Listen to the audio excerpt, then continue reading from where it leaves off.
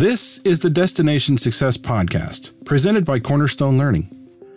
In every episode, we'll bring you thoughts, insights, and solutions for enhancing your performance environment and increasing employee engagement. Hi, I'm Vince, and I'm your narrator. In today's episode, we're going to talk about going beyond surveys. Key identifiers. Employee surveys are great. They are.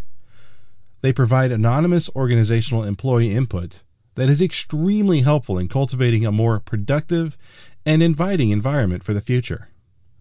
More specifically, they give employees a voice to help discover, without employees having to worry about repercussions, when identifying what is not working within the organization and, just as importantly, what is working well.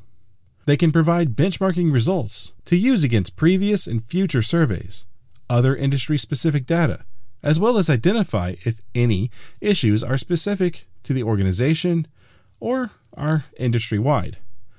But most importantly, employee surveys can help direct organizational growth in many different areas, including employee engagement and if the performance environment within an organization is effective. With all of the good and important data that can arise from employee surveys, it is absolutely crucial to set objectives, communicate the importance to the employees, and, most importantly, to know and understand the key environmental and engagement factors that are important to measure. We've seen many surveys where this just isn't the case, and the data received ends up being little more than the waste of the organization's money and the employee's time. So what are these key factors? Well, they can vary from organization to organization. However, after many years of working with organizations to increase employee engagement through performance advising, we have come up with what we believe are the most effective areas of employee surveying and a foundation for any successful employee survey. And here they are. Number 1, work environment. This section of questions focuses on the organization as a whole, from culture satisfaction and diversity to team cohesiveness and company communication. Number 2, this section measures an individual's engagement within the organization and the organization's ability to inspire. 3, senior leadership. This section focuses on the senior leadership's ability to respectfully and effectively lead the organization. Number 4, manager or supervisor.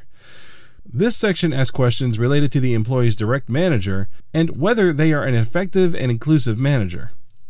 Number 5, career and performance development. Is the organization providing opportunities for its employees to grow both personally and professionally? This section measures an employee's personal feelings toward their career development. Number 6, compensation and benefits. This section is obvious. Are the employees satisfied with their compensation and benefits package? Number 7, written comments.